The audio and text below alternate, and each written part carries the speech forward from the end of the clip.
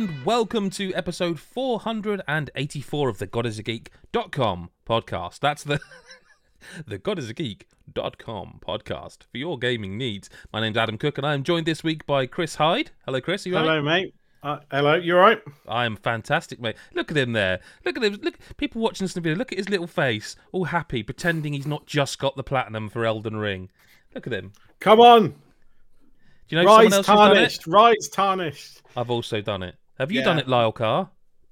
If I have, I've done it without playing the game, which makes me incredibly good at video games. Yeah, I believe it. Yes, Chris and I literally just moments before this podcast went live both got the platinum for Elden Ring. But that does mean we don't have to talk about Elden Ring because it's finished now. We've done everything there is to do in that. The platinum means to say about it. Nothing at all. We just have to wait until DLC now or, Game of the Year, I guess. But, yeah, that's it. It's all finished. There's nothing to talk about. Elden Ring's done. There's no podcast now. We don't need to do anything, right? There's no other games. There's no games in the world bar Elden Ring. Exactly. Well, see you guys next week. Yeah, it's been a good one. Now, we should talk about something, I guess.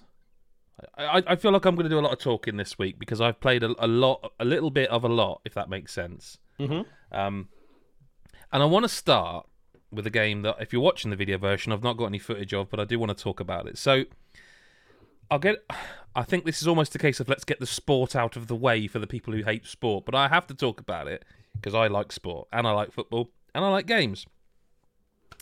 eFootball 2022 got its version 1.0 update, right?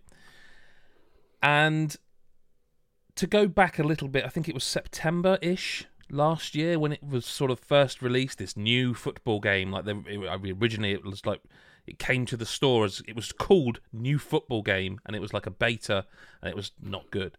And then they announced it, They announced it, and it came out, and I actually went to preview it for NME.com as well. And even that was not the build they released, so it was like, I guess, somewhere in between the two. I don't know. It's got complicated and confusing. When it came out, it was correctly destroyed. Like it was just bad. Like it was like, yes, it's free to play, but you had the kind of meme of people going, even though it's free, I'll still want my money back. Do you know what I mean? Yeah. So when they announced version 1.0, I was a little bit trepidatious. I was kind of like, if this is bad again, I don't know if I can take. I don't know if I can take this. Like, so and it's important as well, though. Yes, and we talk about this, don't we? It is important because FIFA needs something. It needs some competition. Or whatever it's going to be in the future, EA Football or whatever. This is the thing, right? I was talking to this about my kids. What if Konami picked up the FIFA license, which they they could call their game eFootball FIFA 23? Well, they could call it. They could actually just call it. There's probably a copy. Well, the thing is, FIFA's official name is not FIFA. It's EA Sports FIFA. Then the year. Yeah. So Konami could just call their game eFootball FIFA 23. Yeah. And how many people would go and buy that? Like, how many grandparents would buy that thinking... Yeah. And it would be worth the investment. Have Konami got that money? Because that EA are balking at it. That's the whole point, isn't it? That is also... Well, EA, there's more to it than that. EA are also kind of saying that they... From what I've heard, it sounds like they don't feel that the FIFA license is actually doing that much for them anymore, given what they're being asked to pay for it. But back to eFootball. Sorry. I sort of booted it up, and I was almost booting it up, like sort of sat way back here, like, fine, someone's got to see what this is about. Someone on the site needs to at least have a look at this. And no one's jumping at this, so I suppose, given my history with the game. Because PES was once upon a time, PES was my preferred game of the two, and I've swung back and forth over the years many a time. But PES had some golden games. It really did. It's never had the licenses, but it's always often had the gameplay. So I booted it up, and where to start? The menus are shit. The music's crap. The commentary's dreadful still, and I don't even know who to blame for that anymore. The licenses, they're trying to get more licenses. They can't. They're not going to, they had Liverpool, now FIFA have them. They had, I think, was it Dortmund? And FIFA then went and paid Dortmund for that license and got them a few years ago. they're doing, I think, what they can without breaking the bank on a game that's ultimately free to play. So, you sort of started it and you're like, oh. And then what they've done is they've renamed a mode and it's now called Dream Team. And Dream Team is, to all intents and purposes, Ultimate Team. It is, yeah. But here's the rub. I think it could be better. Because what you can do in Dream Team, eFootball's Dream Team, is essentially, yes, you're playing and I'll get to the gameplay. You've got the football gameplay. It's kind of an RPG. Because if you buy a player, you buy them at level 1 out of, and it will tell you some of them are like 39, 42, some of them go up to 70, I think. And by playing them in matches, you gain experience for them. And then once you get that experience, it turns into points you can put into their player. So you could buy a player at 78 rating and get him to 84 pretty quickly by playing him, putting points into him and like improving his dribbling or his heading or whatever. Now, I appreciate that not everyone wants that in a football game, but I kind of dig that something rotten like that is right up my street. And then you throw in the fact that also there would like obviously tactics in football games, like, do you want to play possession, long football, counter-attacking? And if you have a manager who's kind of affinity, a bit like FIFA does this, but they've moved away from the affinity stuff quite a lot, I think, with managers. If your manager has an affinity to like the possession game and that's what you want to play, you need to either upgrade the player's affinity to possession game. Do you know what I mean? So you have to, it's kind of this, it is actual, for all FIFA's talk of chemistry, it actually matters, because if you don't have that right in pairs, like the first player I bought was just because I had some money to spend on it, was Diogo Jota, and he was like an 80, I forget, 82 or 88, and I put him in my team and he was like a 60, so I was like, what? It's because his affinity to the style of football I was playing was completely wrong, so I had to adjust all that. So I like all that. But even when I worked, and it's not very forthcoming about explaining a lot of this. It's quite weird, and it's very pairs in that it's like, sorry, what? Just speak English to me. You know what I mean? So yeah, like I'll chip in because I've played this briefly. I've had a bit of a dabble with the training, a bit of a dabble with the Dream Team and stuff, but not played it extensively. But my first impressions of it. It is Ultimate Team, but it isn't, in the sense that there are very distinct differences, which I think people will either like or they won't like. I think people that are diehard fans of Ultimate Team won't like the fact you can't pack players, bid for players. Well, no, see, this is what I was going to ask you. If you played it a certain time today, they've added that stuff back in. Oh, have they? Okay, fine. So okay. Not in terms. So I was wondering this because they used to have all of this, and it was weird. They launched version 1.0 and then they said, hey, from April 22nd, Season 1 starts. And it's actually started today, Season 21st, as we record. And until that point, there was nothing. Like, you couldn't do it. It was just like, there were two options. You play online against people or play offline against AI. You couldn't earn decent amounts of currency. It was like, well, I could buy any player I want, which is a thing I love, by the way. I love the fact that it's not so much a transfer market. It's like, if you want salaries, 1.5 million or whatever, go and save up for him. You can now, as of right now, there are, I forget that they're called like special contracts. And within there's like, so, and this is one thing I thought was pretty cool, is that you can't like pack it looks like you can't pack the same ones twice. So there's a certain section of the special contracts that has like a really highly rated Bruno Fernandes, right? Yeah. But in that section, he's one of 10 players.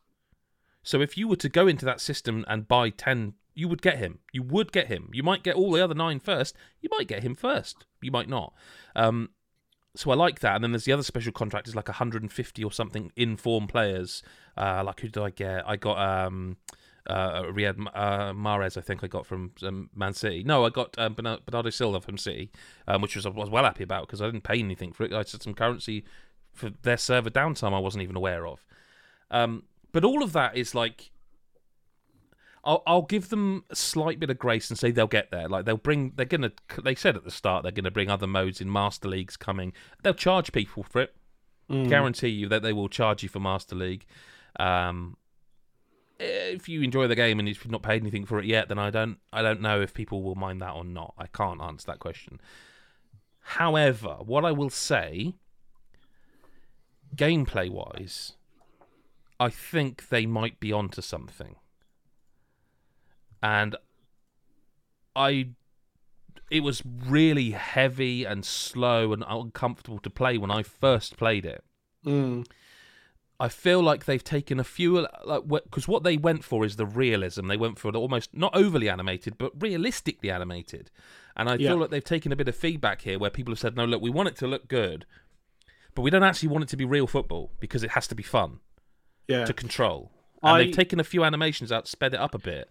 Yeah, I feel like, and again, very early observations of it, I feel like there seems to be a bigger difference between non-running and running, if that makes sense. Yes. So when you're not sprinting and sprint, so Massive, when you're not sprinting, it's quite slow. But when you sprint, like, whoa, okay, like we're going some now. Whereas in FIFA, sometimes it's less marked, especially if you're tired. I think it's got worse that in FIFA actually, but this year's game was particularly bad for that, where it didn't. It used to feel like you've just described, like you hit the burners and you're gone. Yeah, so I noticed that, and I don't know because I've not played enough of it to definitely say this, but it did feel like it seemed to choose more of the type of pass that you do depending on the power and the direction that you're choosing to make it the right pass. I found anyway. Like for example, I might pass it or through ball it, but if actually I've put more power on it, it'll go, okay, well, to make that, I'm going to have to loft it.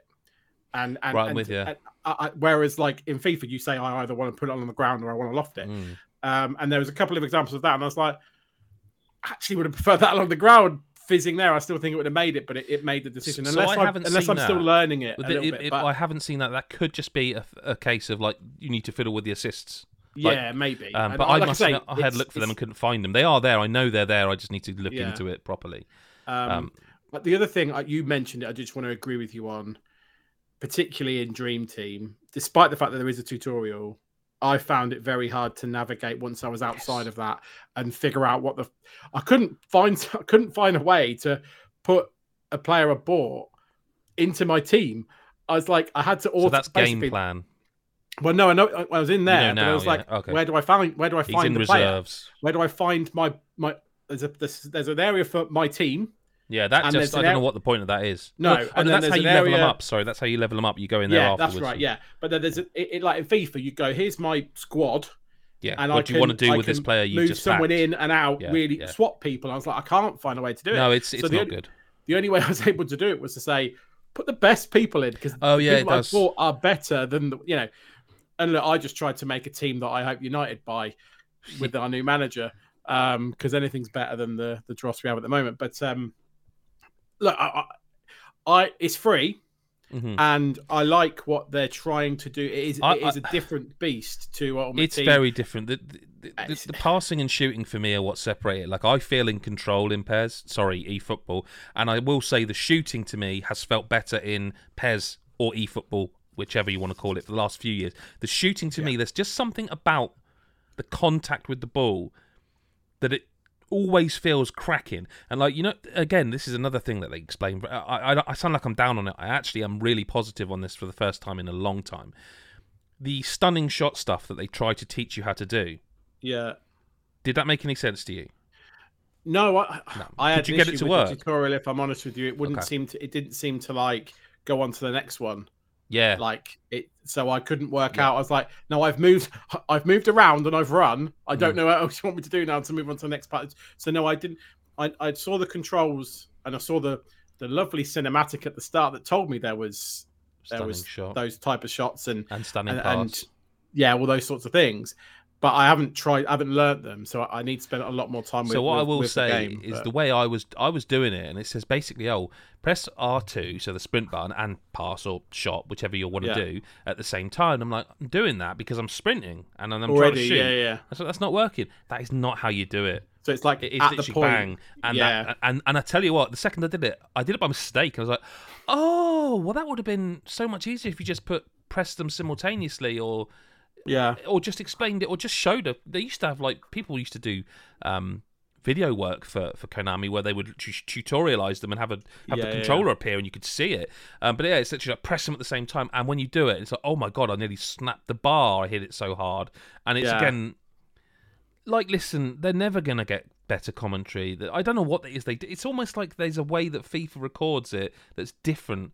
because you with eFootball and PES, you feel like they've gone in the box and someone's gone, right, here's a list of names, and they've gone Jota, Fernandez, and it feels like that's what they've done. And it doesn't... Well, it's the ISS thing, isn't it? It's like, this is a penalty to Greece, and yes, it's like, it's but we've that moved kind on of thing. from that.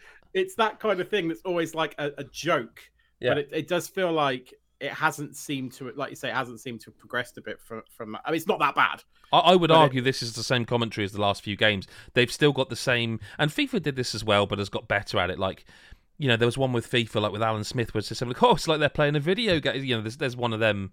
Yeah. But PES has been, or eFootball has been using those same lines now for like, it just feels like too long. It's like just remove them and get them to say something different, just so it feels new. Yeah. But on the pitch, which is, let's face it, ultimately, because all of the shit I'm mentioning is not why you keep coming back to FIFA. The thing that has made me boot up eFootball every day since starting it is, one, get me rewards, and two, play a quick match, because the actual matches feel really good. So they're on the right track. Damning it with faint praise, but this is how it should have launched. Like, this is what it should have been in September, and we should be like, what they have. I mean, they've taken stuff out. Like, I would argue, it's crazy to me. Like, they are so, by the time they're ready to say, oh, we've put everything in, FIFA 23 will be out. I think. I mean, we are in April now. The yearly. But I think it was almost like we can't not have a game. But they did, but then they kind of haven't got a game until 23. They took a year off before, so they should have just taken fucking 2 off and brought it out this September. No, I agree. I do agree, because it does. It's hard. It feels like I know for a fact, no matter how good I feel with this game, it's not going to detract me from FIFA. I'm too far into FIFA now with my friends, and it is one of those games I play with friends. Like, that's the thing that keeps me going back. And that's something you actually can't yet do with eFootball. No, and it is. People are asking, one of those. This is how bad it is. People are asking Konami on Twitter. They're asking the question: Are they? Or they're on the Reddit, like the eFootball Reddit. People are asking each other: Are they going to put co-op back in? Like, that's. Yeah. And I think until those things are in, no matter how good that on the pitch thing is, I don't think you're going to be able to convince people. Because it depends on the audience you're really going for. Like, there's no kids or teenagers going to play this, even if it's free, because they will take the piss out of it. You'll be taking the piss out of.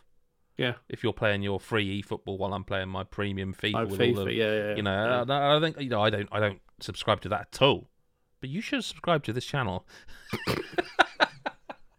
Yes. I like that. 20 minutes of talking about. I haven't even played eFootball. It was just a ruse. It was just to say that. just to say I don't subscribe to that. No, I am genuinely impressed with the football. I'm worried because I'm not seeing, like, it is a massive improvement, but only on the pitch, and like, games aren't. You can't get away with that anymore.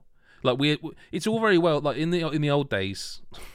I mean, it is in the old days, so it really is. People would say, but PES is king on the pitch, and that's true. It was true at the time, and it's what makes you play it over and over again.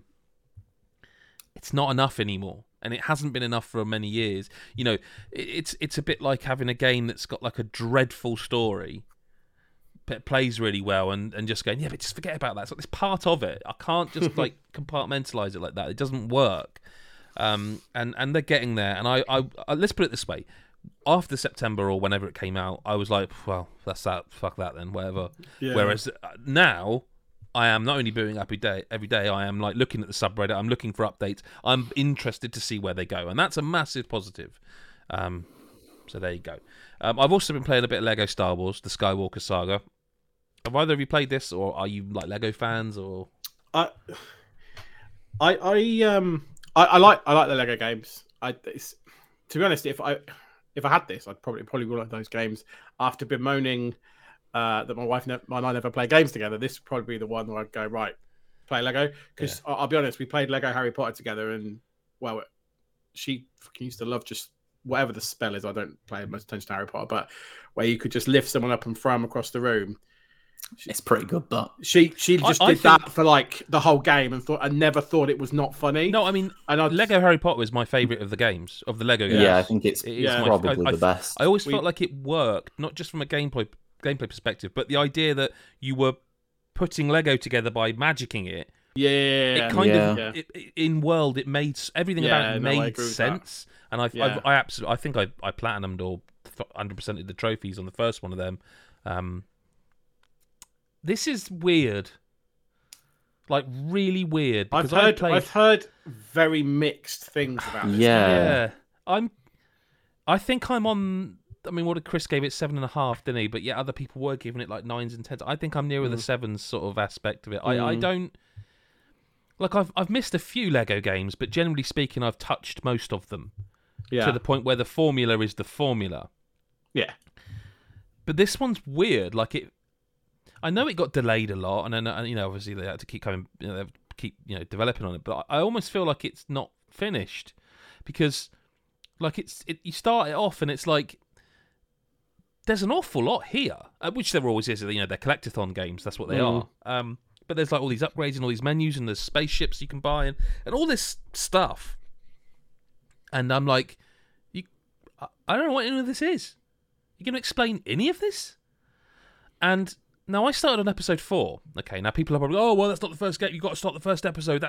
But the game defaulted to telling me that was the first option available. Also, it's probably the only series where you could make a very, very strong case of starting episode 4, given what happened. But also, what I would argue is if you don't want me to start episode 4 and you want me to play them through chronologically, then don't let me.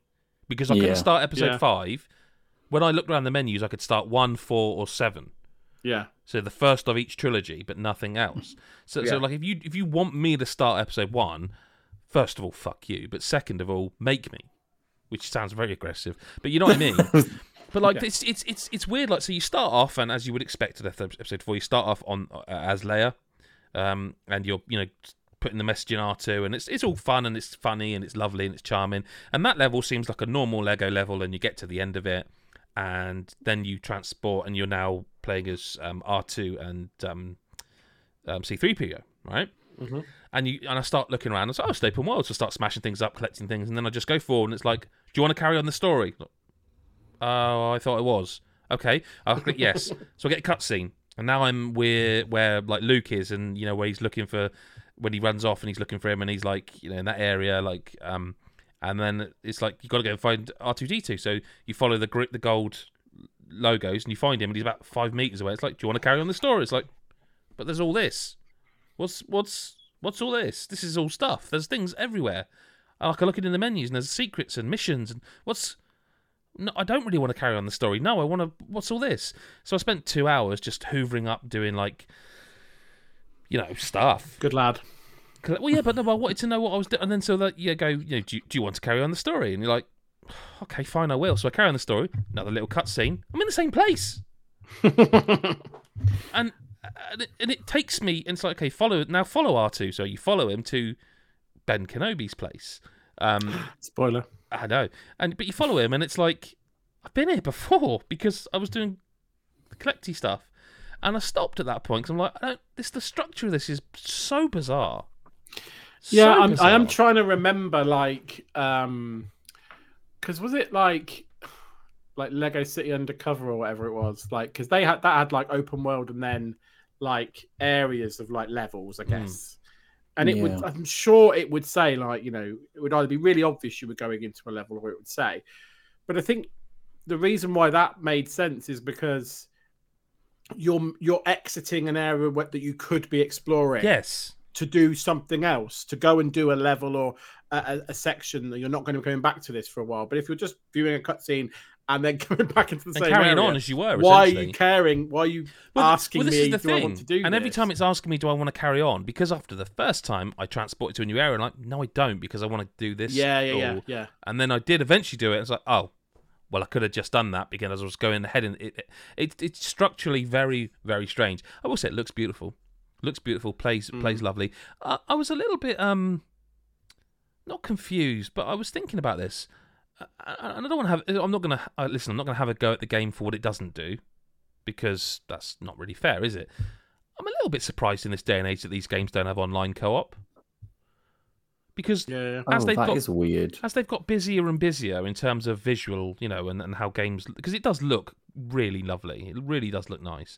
But as games have got busier like that, I don't think I'd want to play this in split screen, really, unless I had to. But also, these days, especially given that this was 2 years of this were developed during a pandemic, you'd think, I don't know. I don't know why they haven't got.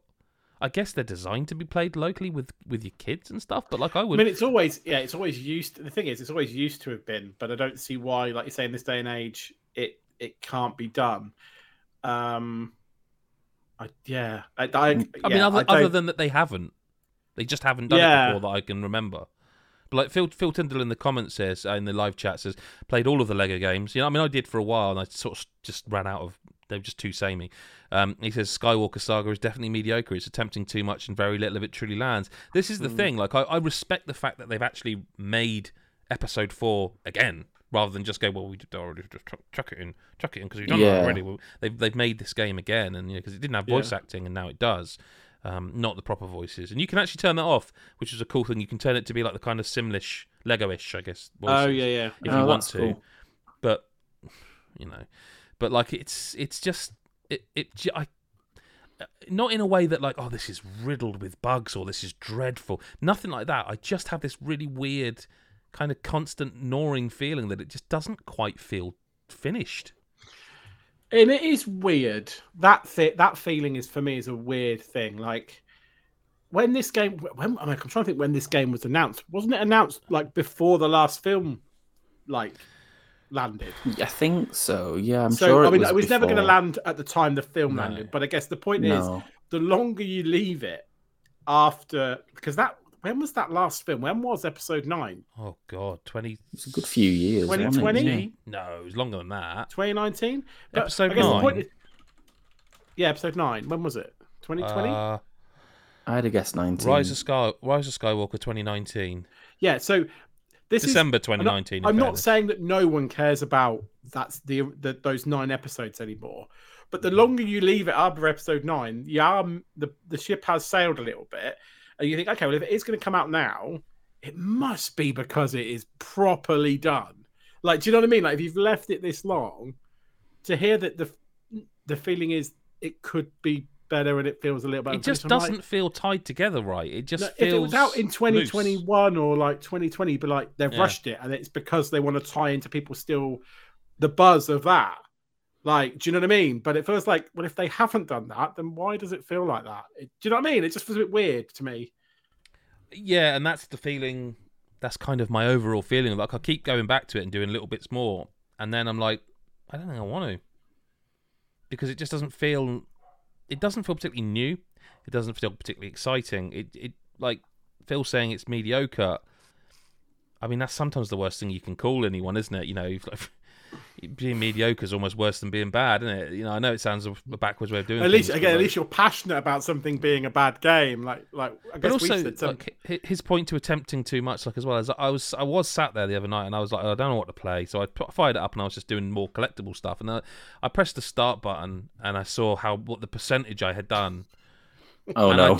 I just sort of went, this is just fucking fruitless. This is pointless. And then my son walked in and goes, "Oh, you playing Lego Star Wars?" And he goes, "Oh, my mate's got 100% of that already." And I was like, fair play. I know it's the Easter holidays, but he needs to get a job or something. He hadn't done it. Thankfully, if he'd said that, I would have probably said, "Right, you're getting a job now." But it's sort of. I think if I ran out of space on the PlayStation, that might be the next thing I deleted, because I just can't see myself going back to it. It just seems all right. Yeah. And I kind of was expecting it to be brilliant, but It was one of those games, I'll be honest. I was like, the source material is obviously great. There's going to be plenty of content there. It's a decent fit for Lego. When you, like you say, you hear some of these things, you say, I can see how that could be a good fit for Lego. So I was thinking this could be something where people go, that's a really good Lego. Do you know what I mean? And it just feels like no one's hated it, which is weird. No, but I would say I'm quite surprised by some of the very high scores for it. Right. I really was quite surprised. I mean, I hadn't played it at that point, but I was expecting when I played it more than I got. Like it's fine. It's not bad.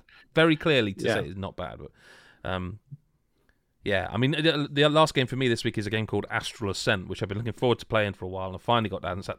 Lyle, have you had a chance to actually play it yet? I haven't. No, I've also been looking forward to playing that. This is the pixely one, isn't it? Yeah. I know that's doing it a massive disservice. It's the game we were talking about the other week with the lovely pixely art style. Yes. Yeah. So it's kind of Dead Cells. Oh, don't say that to me. It's kind of Dead Cells. Good. No, it's kind of Dead Cells, except you haven't got quite the customization with the weapons. But you are going through areas to get to the eventual boss fights, and it's very, very. A lot of these games, when I see trailers for them come through my email inbox, sort of thing, I'm like, that looks cool. But if we took on every single one of these, that's all we'd cover, and we still wouldn't cover all of them because there's so many of them. Oh, it does look good. It looks lovely. But the thing is, again, is the look is important. But what really matters to me, and it's the only way to find out is to actually play them, is the feel. If the game doesn't feel right, it doesn't matter how. And this game, it's got that sort of Dead Cells responsiveness. It's so interesting, isn't it? The first question you ask is, like, often I think with these types of games, just looking at it now, is, does it feel like Dead Cells in the sense of like the tightness and the smoothness of the movement and I guess if you're saying, I mean, other than you saying obviously it plays like Dead Cells, is that what you're saying as well in terms of the crispness and the? It's very responsive, very responsive. It's got interesting mechanics with the magic. So you've got your weapon and the magic stuff. It's interesting because you can't choose. Well, I want to use that spell. You start off with 4 of the same. You can get upgraded versions, but as you play. When you find a new spell, you slot it into one of the 4 slots, and it rotates. So if you use spell 1, if you put it as your 3rd slot, you can't use it until you've used 2 prior. Oh, okay. So you kind of have to strategize around that, and it is a little bit different. You can't just have like your staple. No, not at all. Okay, okay. And I found that quite interesting because it meant I had to sort of learn. I had to learn the icons a little bit. I've only played literally 1 run, but I was very impressed with it, and I will be playing more. But like, I was actually thinking, is this maybe a bit too easy? And then I got to the boss and just got absolutely handed my arse. And I didn't go back. But it's got that thing. I'm trying to think. There's another game that's like Dead Cells. It's a bit Hades-like in that each. So there's a hub area. Okay. So there's a hub area where like you do stuff like you upgrade your abilities and your. Yeah. And it's got all that, and it's got like. Some sort of narrative. This is early access, by the way. Important to note. Yeah. Like there's 2 characters in the hub world where one of them literally says something like, "Oh, well, hopefully I'll be able to join you soon." And it's like, well, that's a playable character. Yeah. There is other playable characters other than the one that's being shown on the video podcast version right now. I'm really impressed with it, actually. Like I can't help but think I hope this comes to Switch because it would be incredible there for just like a pick up and do a run. Yeah, which is like the Hades Dead Cells thing, isn't it? Like, yes. For Switch, like it's just I'd be shocked if this doesn't come to everything. At the end of each, I'm trying to think what game.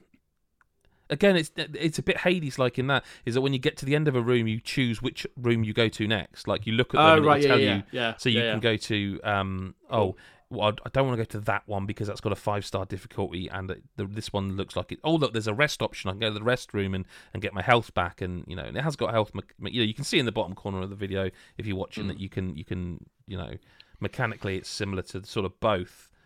Really impressed, really impressed with it. Like for an indie game to come out and. Like I think a lot of people want to be Hades and they want to be Dead Cells, but very few get even anywhere near close. Let's be honest, they're the tip top of the genre, aren't they? They are. Yeah. And I think this is, it's early access. That's the impressive thing. But so was Dead Cells, and so was Hades. Yeah. And Rogue Legacy's coming up, and that's another one that was early access. And like this, it does seem like that sort of roguelike genre works quite well in that. Like I'm quietly quite impressed. And it does get difficult. Like, if you do watch the video version of this podcast, sorry to keep harping on about that, but like, go to youtube.com/GodIsAGeek, give us your subscription, your bell button, so you don't miss all this stuff. But it does get hectic on screen, and like, there are shops like Gambits and stuff that you can go through, and then and because it's called Astral Ascent, it's about fighting the astral signs like Taurus, and like when you start the game it asks you for your star sign and it says it may affect the game, and I thought that was interesting, how how's that going to work? Does that mean, like, because I'm a Gemini, will I not have to fight a Gemini boss? Because we share the, So you just lie about your birthday. Well, you could, but you would have to know, But, like, it's just really thoroughly impressive. Like, it's really nice when a game like this comes about. And it's been a while. Like, when you think about it, Hades was in early access, Dead Cells was in early access. It's been a while since one of these came along, and it was like, okay, well, it's already enough of it that's cool that I'm happy to follow this, and... Yeah, totally. It's also like, it's a genre that it's really hard to tear people away from the infinitely replayable other, your Hades, your Dead Cells, your Binding of Isaac, whatever your roguelike is. Like, it's not easy to break in. So hearing that there's a game that's, showing that level of promise is really exciting, because it's, it's nice to see something a bit new in that fun, infinitely playing type of game that I know and love. And I can't wait to play it when the podcast's over. and of course, it's got talking dogs, so... Game of the year. Pretty big bonus. That's me for this week. I've been playing other stuff we'll talk about next week. Lyle, what have you been up to, mate? What have I been up to? Well, I have been playing... a game that surprised me quite a lot, actually. I've been playing Neptunia Cross Senran Kagura Ninja Wars, which is the crossover game in those two series, the Neptunia series and the Senran Kagura series. And so, how much do you two know about the Neptunia games? And how little? Little. Zero. So I know the Senran Kagura games. Okay, so I don't really know the Senran Kagura games. So I'm going at it from the Neptunia perspective, basically, which, I mean, it's kind of, they're first in the name, so I think that kind of makes sense anyway. But yeah, a normal Neptunia game, if you could call any of them normal, is it takes place in a world called Game Industry, all one word. And all of the characters are like are basically like physical manifestations of like game publishers. So there's like the main character is Saga, basically, is the embodiment of Saga. And there's a Microsoft, there's a Sony. I mean, they're not called that. They're called like Green Heart and Purple Heart. Who's Purple Heart? Sega. Kind of blue. I don't really know. But yeah, anyway. They're all that's how a normal Neptunia game is, and they're kind of well known for being a little bit on the fan servicey side, shall we say, in terms of skimpy outfits and whatnot. But yeah, that side of fan service. That side of fan service, but yeah, they're like often JRPGs, but quite varied in their style. And Senran Kagura is also a game that's kind of well known for being on the female cast, large chested side of the world of video games. Correct. So you hear a crossover of these two games and you think this is going to be, I mean, I'm not going to lie, a little bit horrific. I mean, that's how I immediately sort of took it. All I'll say, yes, I agree with you. All I will say is I haven't played all of them, so I can't comment on them. But some of the Senran games, they're not actually awful. Some of them are dirty, totally filthy, and it is filthy, dirty, but filthy. And dirty. I will say the same about Neptunia, that they're not all like the actual that either. Mechanical gameplay. Some of them, like of the Senran games, are decent. Totally. Almost you play it and you're like, this is a shame. This is a real shame because. But then I bet they sell well, so I suppose they don't think it's a shame. Yeah. But I don't even think Large Chested is doing it credit in Senran. No, I don't know if it necessarily is from what I know. That's the game that has a game called, is it Peach Beach Splash is one of the Senran Kagura games, which is some sort of water fight game, I believe. Yeah. So yeah, anyway, two series that have a little bit of a focus that's, can be a little bit eye-rolling and wouldn't normally be something I enjoy, although I do play a lot of them. You get to this crossover, which has a ninja theme for some reason. Instead of Game Industry, the world is called Game Ninjastry, which is really Videogamies. stupid. It's like videogamies all over again. And then you get to the gameplay and the actual game, and it's just like, it's a very competent, rather enjoyable action game. Like, it's sort of like, maybe not quite as like in depth as, like a Bayonetta, Devil May Cry kind of like character action, but like, it's fun hack and slash gameplay. You do a lot. You like switch between characters. You equip them with different skills. They sort of level up as you go. So it's like a tiny bit RPG sort of elements, but not full on like grinding away or anything like that. And you go into each level. Nothing. No, you carry on with your grinding away. Grinding away. Okay, I'll admit, maybe not the right choice of words for now, but yeah, that's fine. And then you sort of get to the sort of story side of things, and yes, it's baffling, just the whole crossover and theme of it. But if you like the characters from these games, because they do have personalities, and they aren't. This is a series that has some. This is a series that has, a decent amount of. It worries me that the benchmark is that the characters have personalities. Yeah, they're alive. Is the other way of saying that. They're alive. Yeah, exactly. And if you're a fan of both these series, you'll get to see each of the characters from Neptunia and the characters from Senran and Kagura are kind of like rival clans who have to come together to fight like a new evil threat. So if you're a fan of the characters, you get to sort of see how they would interact with each other. It's not without some of the, as I like to call it, the fan servicey elements. In between some quite important missions, for example, you might get a chance for a rest, and that'll be in a bathhouse, because it's always in a bathhouse. No matter whenever you rest, you always rest in a bath. And they've run out of towels. No, they always have towels, but maybe and we have not to dry large enough. each other with our nipples. They have we only have child-sized towels in this bathhouse.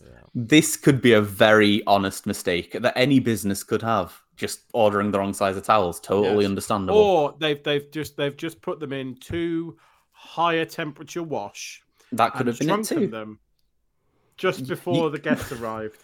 I think you could be a writer for the Neptunia series anytime you want. That's the worst thing you've ever said to him. That is absolutely disgraceful.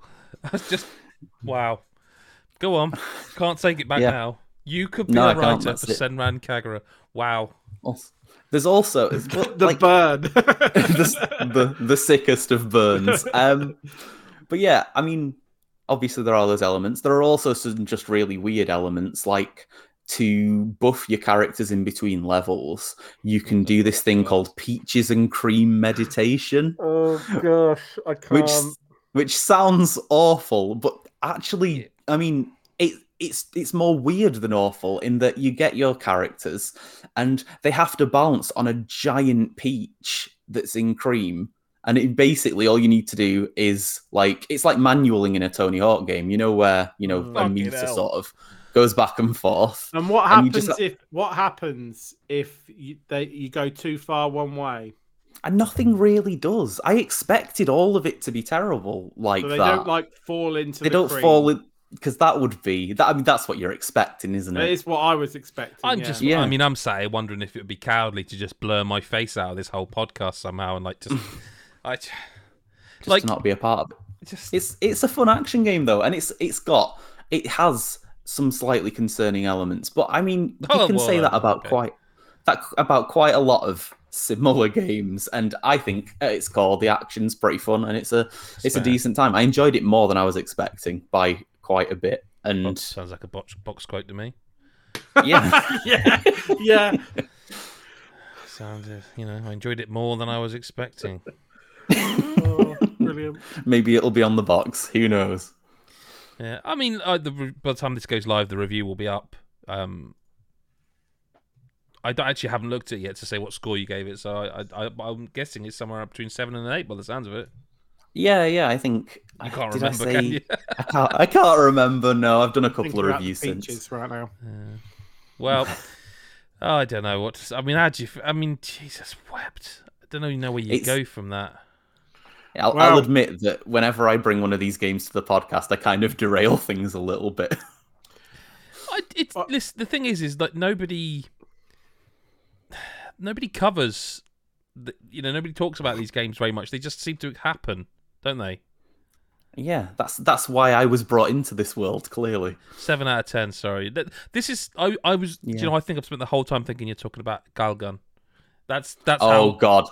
Exactly. Jesus Christ, we're not talking about Galgun. Another time. No, never. Literally never. Okay. I will not. Okay. Read the review. Read the review. That one will probably be up by the time people. The other one was already up. I'm confusing my breast games. Breast-based entertainment. That's what we call them. That's the one. Yeah. Well, we don't. That's the public nice version. Chris Hyde, I know what you've been playing, so let's instead just go to list of correspondence. But you haven't got your theme tune yet. Time for Chris Hyde's listener correspondence. That's going to become a thing, okay? Even if I only make it a thing. Well, I was expecting like someone to have done it by now, but I know, Steve. Yeah, so let's kick this off. Yes. Mick's got a load of questions. His first question is. He's asking us our favourite game that's better than Breath of the Wild. Lyle. Okay, this is really difficult because surely the answer to this question is just what's your favourite game? Because, I mean... Unless your favourite game is Breath of the Wild, it's impossible to answer, then yes. But it's impossible to imagine that person too. So I'm going to say... God, I mean, I never really pick a legitimate favourite game. I just have a lot of games I really like. Today I'll say it's Lilac Wars Star Fox 64. I really like that game. I played that game the other day, actually, on the N64 on the Switch. Yeah. And it was one of those ones where I smashed the first level and then it just went south from there. It was one of those experiences where you start off, you think, I am amazing, and then realise, no, I'm 38 and have really slow reflexes, and it went downhill very quickly. Adam, what's your favourite game that's better than Breath of the Wild?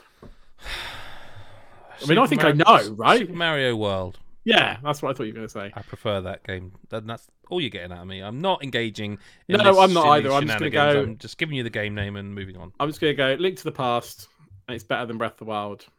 Move on. Least favourite game selected by Lyle. For fuck's sake, I should read ahead. in his thread, and just to give context, if you become a Patreon, it's worth it. We have a Patreon, and we have an exclusive Discord channel just for Patreons. And a sub-thread in that is created by Lyle, where he basically just lists all the games that he thinks is better than Breath of the Wild, and it's been going for what feels like an eternity. What's that? Not long enough. Too long. Too long. And so basically Mick's asking which of the games that's been on that list do you hate the most? And I think I'm going to have to ask you for the name of it, Lyle, but the one that you brought up on my birthday, knowing it was my birthday, that was essentially just legs and dicks. I don't know the name of the your game. Dad Simulator. No, it wasn't that one. It was this shooter with It's called Cho Aniki, and it's a PS1 sort of era shooter where almost every character is sort of like a mainly naked man.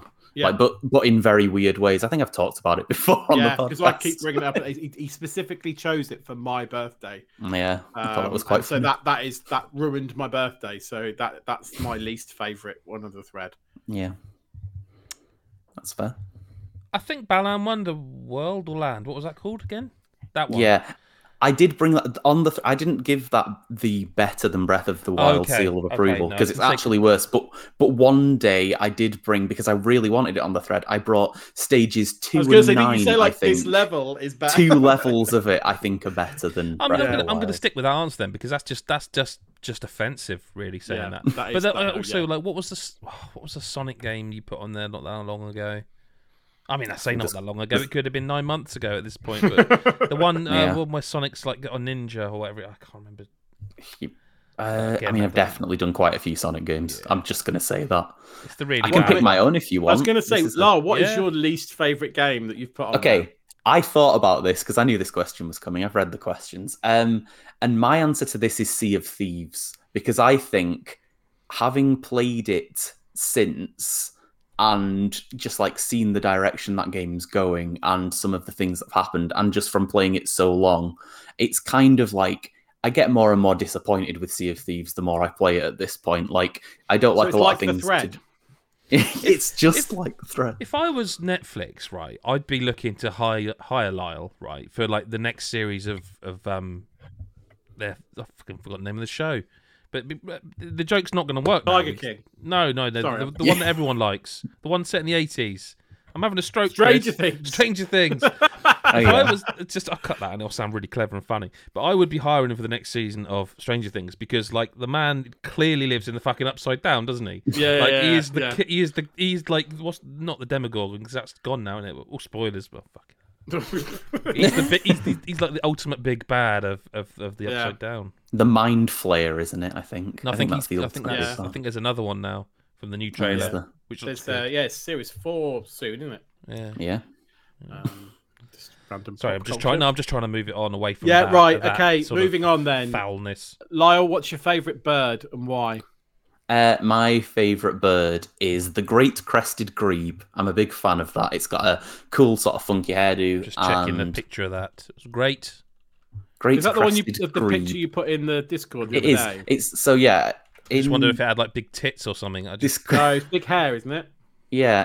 I mean, this question has come to us from the Discord because I brought up that I quite like bird watching, and because of that, I think at least 3 people photoshopped my face onto birds. So and various other things. Another reason to become a Patreon. Let's be honest. Yeah, I mean, you get to see Lyle as a bird. Yeah, miscellaneous Lyle-based fan art is quite regularly on the Discord. But yeah, I like the great crested grebe. I mean, I don't have a favourite bird. I remember when I was a kid, I went to Tenerife and I saw a parrot riding a little mini bike, and I thought that was cool. It was like a parrot bird show, and they like ride these little bikes over wires. So for that reason, a blue macaw. Like there we go. Look like I know what I'm talking about.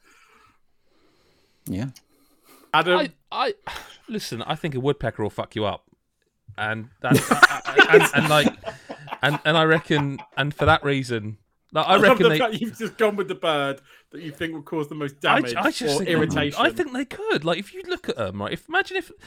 Did you never have those weird thoughts when you were a kid, like, you know, thinking about, like, you know, it's akin to that thing of if a lift broke and fell, if I just jumped at the last second, would I be all right? It's that kind of thing. Like, a woodpecker landed on your shoulder and just started going to town. Like, it would fuck you up, right?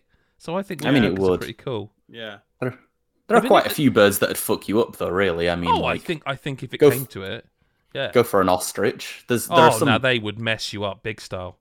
Yeah, there are some like swans. Very primal breeds of chicken that are like literally look like raptors that would just kill you. You'd die. That'd be the only thing. Do you have a like? It's not a question, but has anyone got like a least favorite bird, like a real bird they really hate? I don't know. Pigeons can fuck off. Yeah. Oh, I like pigeons. They're nice. Of course you do. Of course you do. I don't think I dislike any birds. I used to not like swans, but there's some really nice ones I go and feed quite a lot now, and they've sort of become friends. Yep. Is that not what... Do most people not have swan friends? Is that not a thing? I can safely say on this pod, I've never had a swan friend. Well, you've never lived. Well, maybe. Right, this should be really quick. Least favourite... Hang on. Sorry. I do want to talk about my least favourite bird. Okay, right. Sorry. Is that why you teed the question up for your answer? Right, okay. Go on then. It's a swan. Your least favourite is a swan? Yeah. So you definitely haven't got a swan friend? No, but I really, really hate swans. I mean, they're mainly really Is it because of the queen? Dickheads. It's not because of the queen. Break your arm or whatever the thing is? I think swans walk around with an air of arrogance. It's the Queen's fault, isn't it? But this is they know what I'm saying is I think they know it. I think they know they're protected. They know that the Queen's going to do you if you. Yeah, like they walk and they know it because they're always giving it some, aren't they? They're always giving it swanning around, literally. Yeah. And I'm not the man to do it, but if someone were to start up some sort of GoFundMe that he was going to walk around the Great British Isles and uppercut swans, I'd. What I love about that is it's got a jaw that wants it's not to be just going around and just it's specifically uppercutting swans. Yeah, it's they've got an arrogance about them. I mean, is that bad? I mean, I'm not sorry. I'd like to eat human flesh. I don't know. Sorry, I don't know if I should uppercutting swans. Yeah, is it? It's like literal Tower of London crap. That is, isn't it? Oh yeah, yeah. So we probably shouldn't advocate that. No, I wouldn't have thought so. I also think that if you spent a nice 10 minutes with my swan friend, you wouldn't feel that way anymore. So, uppercut yourself. Yeah, you just feel so bad about it. Okay, right. Moving on. We've got loads of questions. Least favourite and favourite mainline Final Fantasy game? Favourite 7. Least favourite 13 maybe. I think that's quite fair on the least, at 13 least. 13 was one of 13's like a moment in time. I remember back then it was still like this massive thing to get a new Final Fantasy game, this huge thing, and I just played it and it just went on and on and on, and it's like, this is not fun. This is just not a good game. Whereas 7 is another one of those moments in my life. I just remember playing that game over and over again, loved it. So there you go, easy. No one else? My favourite is 9. 9's a great shout. Yeah, it's really do love 9. 7, 8, and 9 for me are the trilogy. They were magic that period of time. SquareSoft. Well, then you'll not be happy that my least is 8. Least favourite. Yeah, of course it is. Yeah. So I get why. Yeah. So I haven't played very many, but my favourite is 9. I love that game. And because I haven't played many, there's not many that can compete for the least. But 15? Yeah, I get it. I really hated it, but I was just like... See, I forgive 15. Because of what it gave us in the remake of 7. I don't think you get 7 remake playing the way it did without first going through 15. I get it. And I don't hate it. And I'm sure if I played some of the others, I'd go, they're worse than 15, but I haven't. But yeah, that would probably be my answer based. To be truthful, I'm just going, I think X2 is crap or something because I've not played it. I don't know. But yeah, that would be my answer. I love 9. I think 7 remake's actually pretty close to being my top. 7 remake, actually. Yeah. But I just think about 9.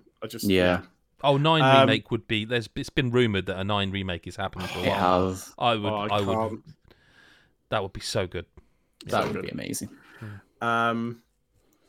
This isn't really a question. Well, beer, I suppose. Current favourite stout or beer? My favourite beer is Caffrey's. I just don't drink a lot of stout and beer. You don't get Caffrey's as often as you used to. It's quite difficult to find. Like, you used to be able to get cans of it in the supermarket. Not often now. It's quite a difficult one to track down. I mean, maybe it's just the area we live in. I don't know, but I like, people will go, have a John Smith's. It's not the same. Worthington's is close. Worthington's is close, but it's not the same.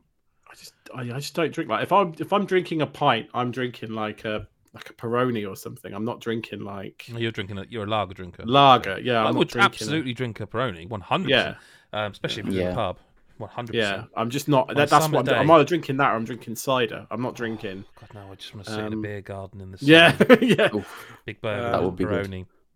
Yeah, I'm kind of similar. Are you a stout beer person or just a bottle of wine torpedo type of guy? I do have stout and beer from time to time, but like I'm not. It's not something I'm particularly hugely into. It's more, and it wouldn't be something where if I was gonna like have a beer, I would probably just sort of go for something I hadn't tried before. So it's kind of hard to have a favorite because I'll just try something different every time. So yeah, I don't really have one either. Okay, and then finally from Mick, and I just thought it was relevant given that we've just platinumed it. Adam, just really quickly, thoughts on the new big Elden Ring patch with so many balance changes? Do you want me to go first? Yeah. I'm getting a bit tired of it, if I'm completely honest. I'm getting a bit tired of them like constantly changing. Like that was a significant amount of changes. Like it was a massive list, wasn't it? That was bordering on the did you test your fucking game, because like you've got every major weapon there that people like or don't like, and like the only one they didn't touch is the one that we literally used today. Major note. Yeah. Thank God that we got in before. Like I was panicking because I was doing that. It's not a glitch. It's you can parry your own you ring a bell, it makes a wraith come out and you can carry it. And literally just 2 days after getting good at that and finding that was a really effective way of playing co-op with someone, they nerfed it. I literally went today and got the one that Lyle literally put in the headline, the flies, and that's it's all right outside of bosses, but they've nerfed the shit out of that. Like, who are they listening to? That's what I'm concerned about. Which, because there's so many changes there. Like, it reminds me a little bit of the Mass Effect situation when they retconned the endings because fans complained. It's like, who are you listening to? Because if there's one community, I would say maybe err on the side of caution about listening to every want and whim. It's potentially the Souls community. I don't think this is people moaning about it. Unless people you don't think it's people going, you're not playing it properly because you're using Swarm of Flies. But I think people moaned about the Sword of Flame and Night of Flame. But I just think, like, for me, I'm a bit sort of. It bothers me slightly less. I was more worried that we weren't going to be able to beat that Millennium Woman easily, but whatever. She's got the platinum. Aren't they brilliant?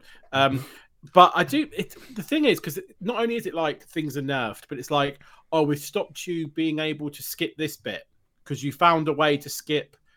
There's a way to skip I can't remember the name of the village. The snow village bit. We have to do those 4 torches. There's a way to skip that.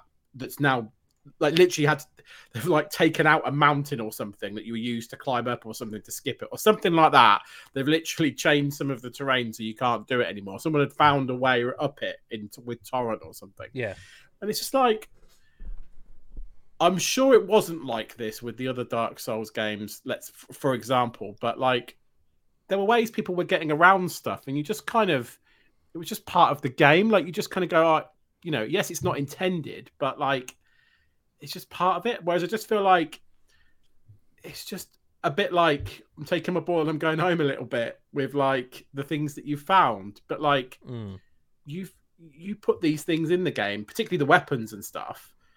And if people because it's taken people a lot of time to like figure stuff out and like realize what works and what doesn't. And just because they're sharing what they've found with people doesn't mean you just take it all away. I don't agree with it as much as what's happened. I was fine with it when they did it with even the Sword of Night and Flame. Because I was like, okay, yeah, it was ridiculous. But they literally, there's quite a few you can list now, quite famous ones, like the Hoarfrost one as well. And then all of the ones they've done. I never got to use that at its peak. No, and I haven't bothered because I don't think I've even got it. I don't know. I'd have to check. But I just feel like, I mean, I've platinumed it because I'm great, but like, I do feel like, do you need to keep doing it? Like, I just feel like, if anything, to your point, they're almost admitting that they're cocked up a little bit. Whereas actually, if you just let it slide, who does it hurt? Like, I just feel like just leave it now. Like, if something's broken, fix it, but stop tweaking everything just because you're not happy that someone has found a way to easily beat a hard boss. They always find easy ways to beat hard bosses. I'd much rather they fixed stuff like the way people are like bugging out bosses, like, or attacking them outside the door, than nerfing ways to beat them in the fight. If that makes sense. If I had a preference. Yeah, they're focusing on like minor issues that only the real hardcore will notice or care about, and not fixing stuff that's like actually broken. Yeah, and that's not cool. I think if there are many more, I'd be like, it's got to the point now where I'm like, am I rolling it?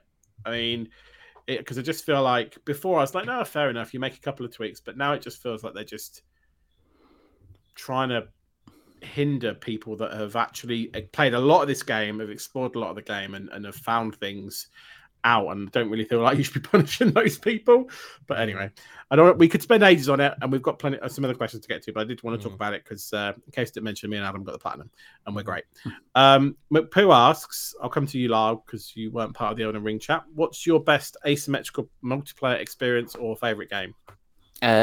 This will be no surprise to a lot of people, I don't think, but Dead by Daylight is mine.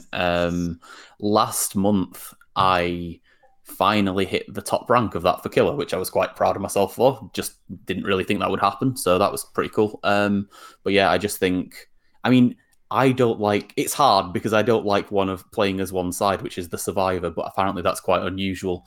But I just like murdering everyone. Who'd have thought? Yeah, who'd have thought? But yeah, I think especially like as they've been going on and all the regular updates and all the new killers, like it's a game that for me has gone from strength to strength, and like a lot of my favorite characters are more recent characters.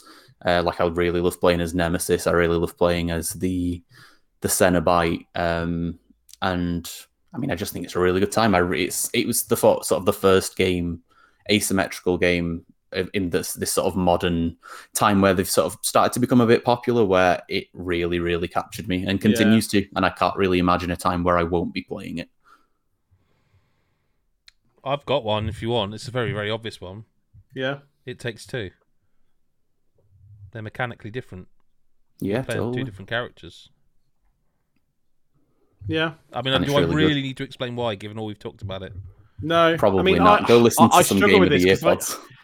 Go listen. I did struggle with this because I don't...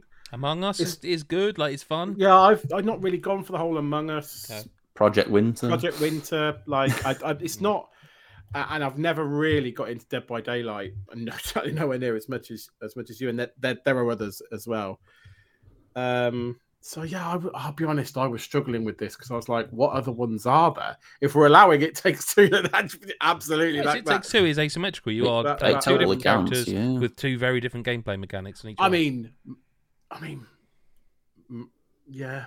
You could probably put Mario 3D World in there because each of the characters have slightly different controls. I mean, I was going to say, what is it?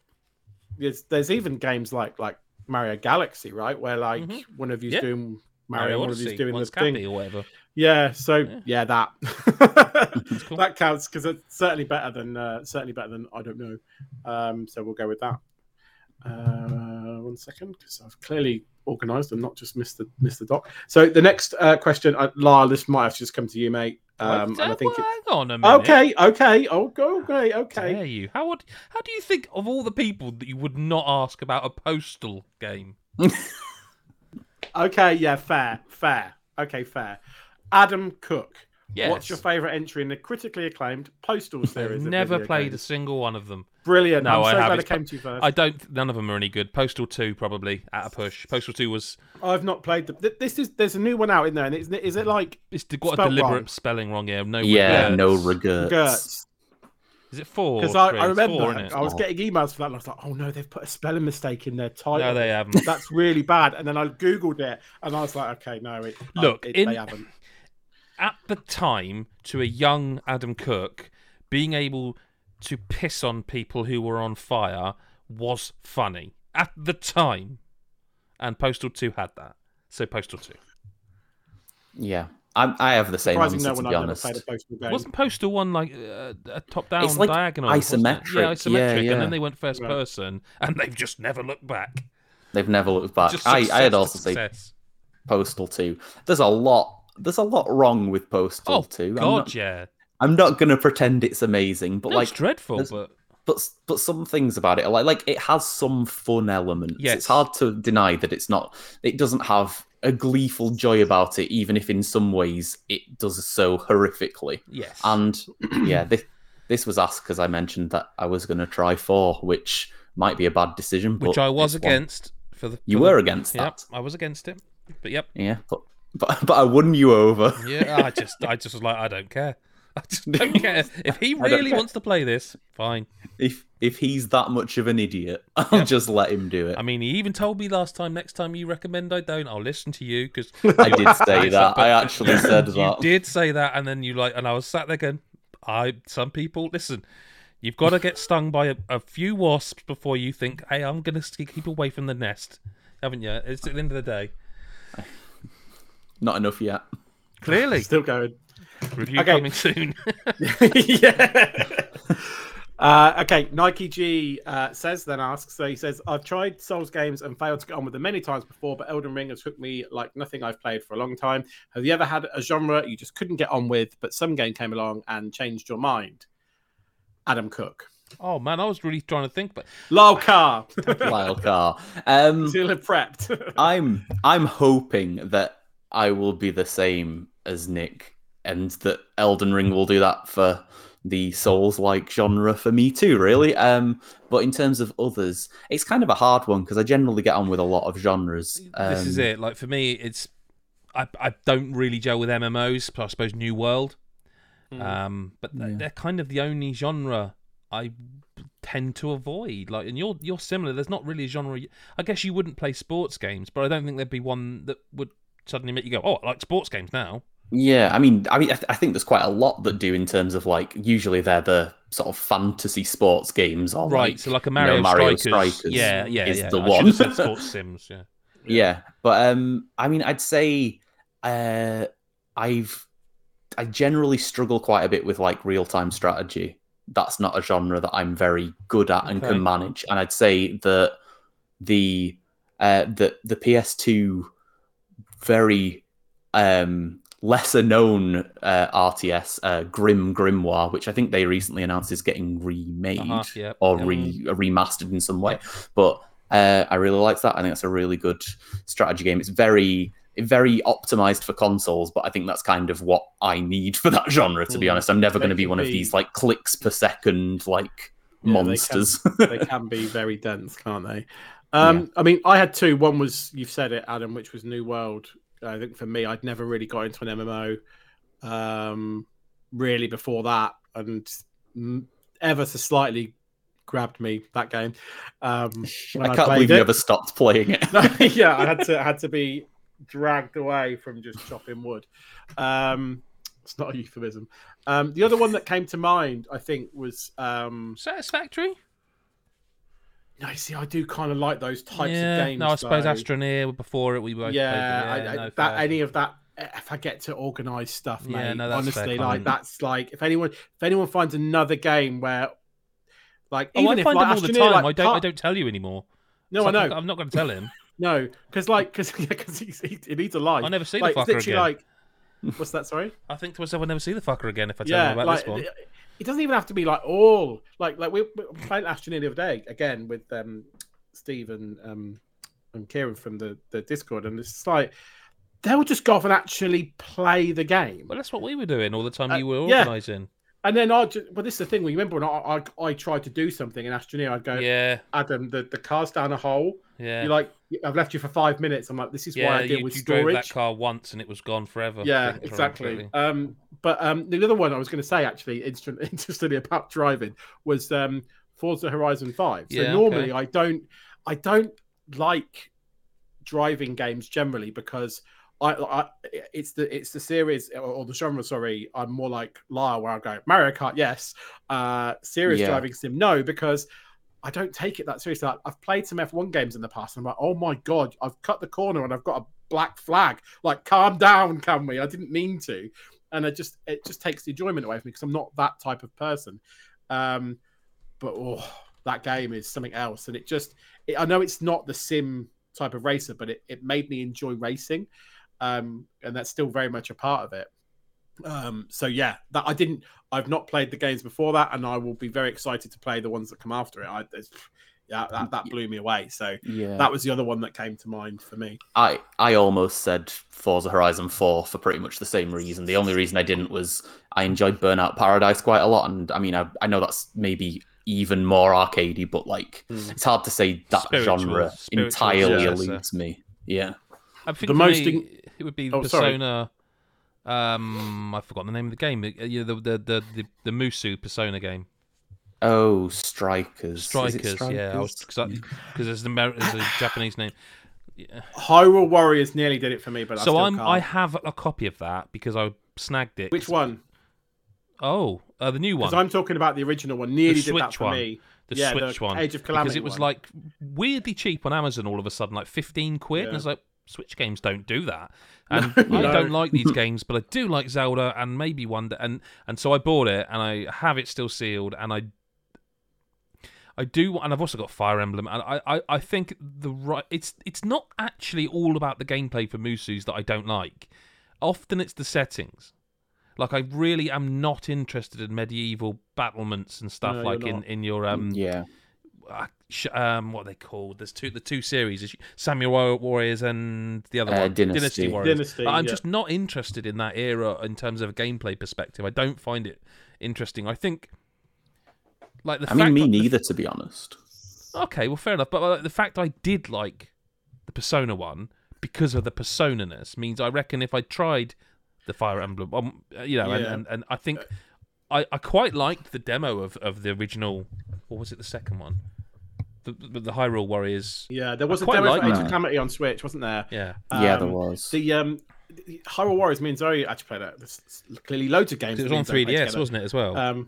What's that? It was on 3DS as well, wasn't it?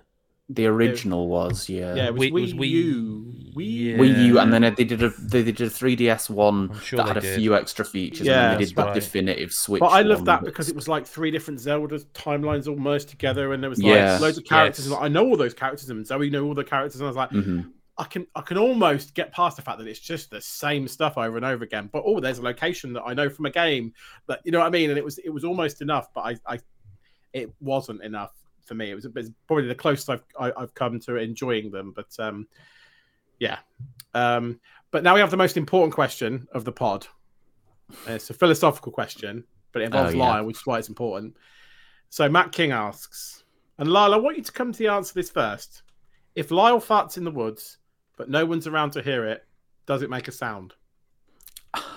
I find this question quite difficult from the perspective of I don't understand why I'm not in the forest if I'm in the forest. Well, I think, I guess the question is obviously it's a parody of the normal philosophical question. I guess the question needs to be, if Lyle farts in the woods, but no one else is around to hear it, does it make a sound to anyone else, I guess? But that doesn't roll off the tongue as easily, because obviously if you fart in the woods, then you hear it.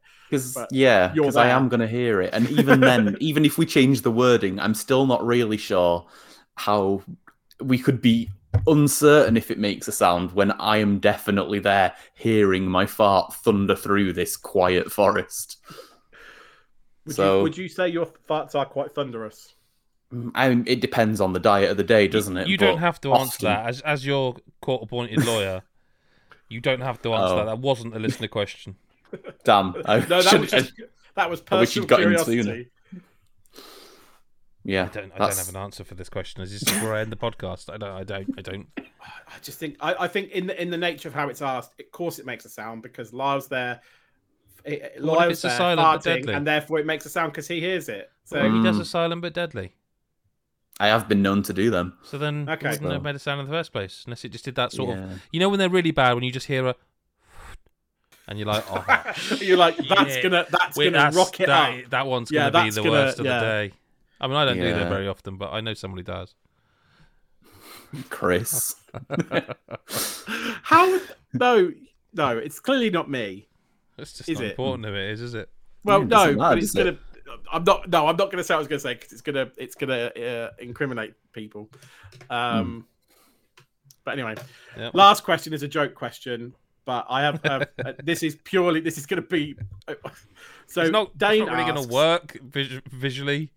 Well, I have attached the picture to help, but no. Yeah, but basically this question is, which has the best box art? And Dane is asking us to compare the box art for Xenoblade Chronicles 2, and Xenoblade Chronicles 3. Because if you didn't know, the box art for all those 3 games is incredibly similar. So it's a bit of a joke. I have an answer. I have a personal preference. Okay. I think the best box art is Xenoblade Chronicles. Why? Okay.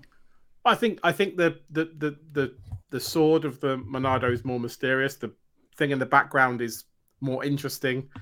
And that is about all I have to say on the matter because they're all very similar. Because I'm not really that precious about the 3 of them. But yeah, if I had to pick between those 3, I do think that Xenoblade Chronicles original is more interesting. They're all basically the same. My choice was going to be the 3rd one because there's lots of people in it, and I think that's like you can look at them and be like, "Oh, who's that? Maybe I'll play it." Oh, who's that? Yeah, no, fair. Adam, I don't care. Well, of course you don't. No one cares. But Dane has asked a question about caring. We all care because that's what Chris High's listener correspondence is.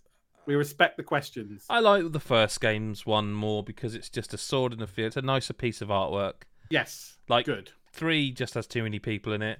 Sorry. Whoa. Just too many people. And 2, it's just neither. It's the middle one, isn't it? It's the forgotten middle child. You know, who wants that? There you go. Done. Simple as that, right? And that is the end of Chris Hyde's listener correspondence for this week. Okay, so you're going to do that every... Until Steve gets off his arse and does something, but yeah. Lazy. Okay. Fine. On that note, thank you very much for watching or listening to this podcast. I'm going to leave the artwork up there for Xenoblade so you can decide for yourself which one's the best. Chris, Lyle, thanks for being here. Thank you. Everyone else, go to patreon.com/GodIsAGeek. Give us your support. And you know, there's loads of stuff on there. And there's more stuff coming. There's already an article. There's going to be another article next week that you're only going to be able to read if you're a Patreon. There's podcasts coming next month. There's all sorts. So it's a really good time to up your membership or re-up if you've lapsed. So yeah, thank you very much, and we will speak to you next week or whenever you choose to listen. Bye-bye for now.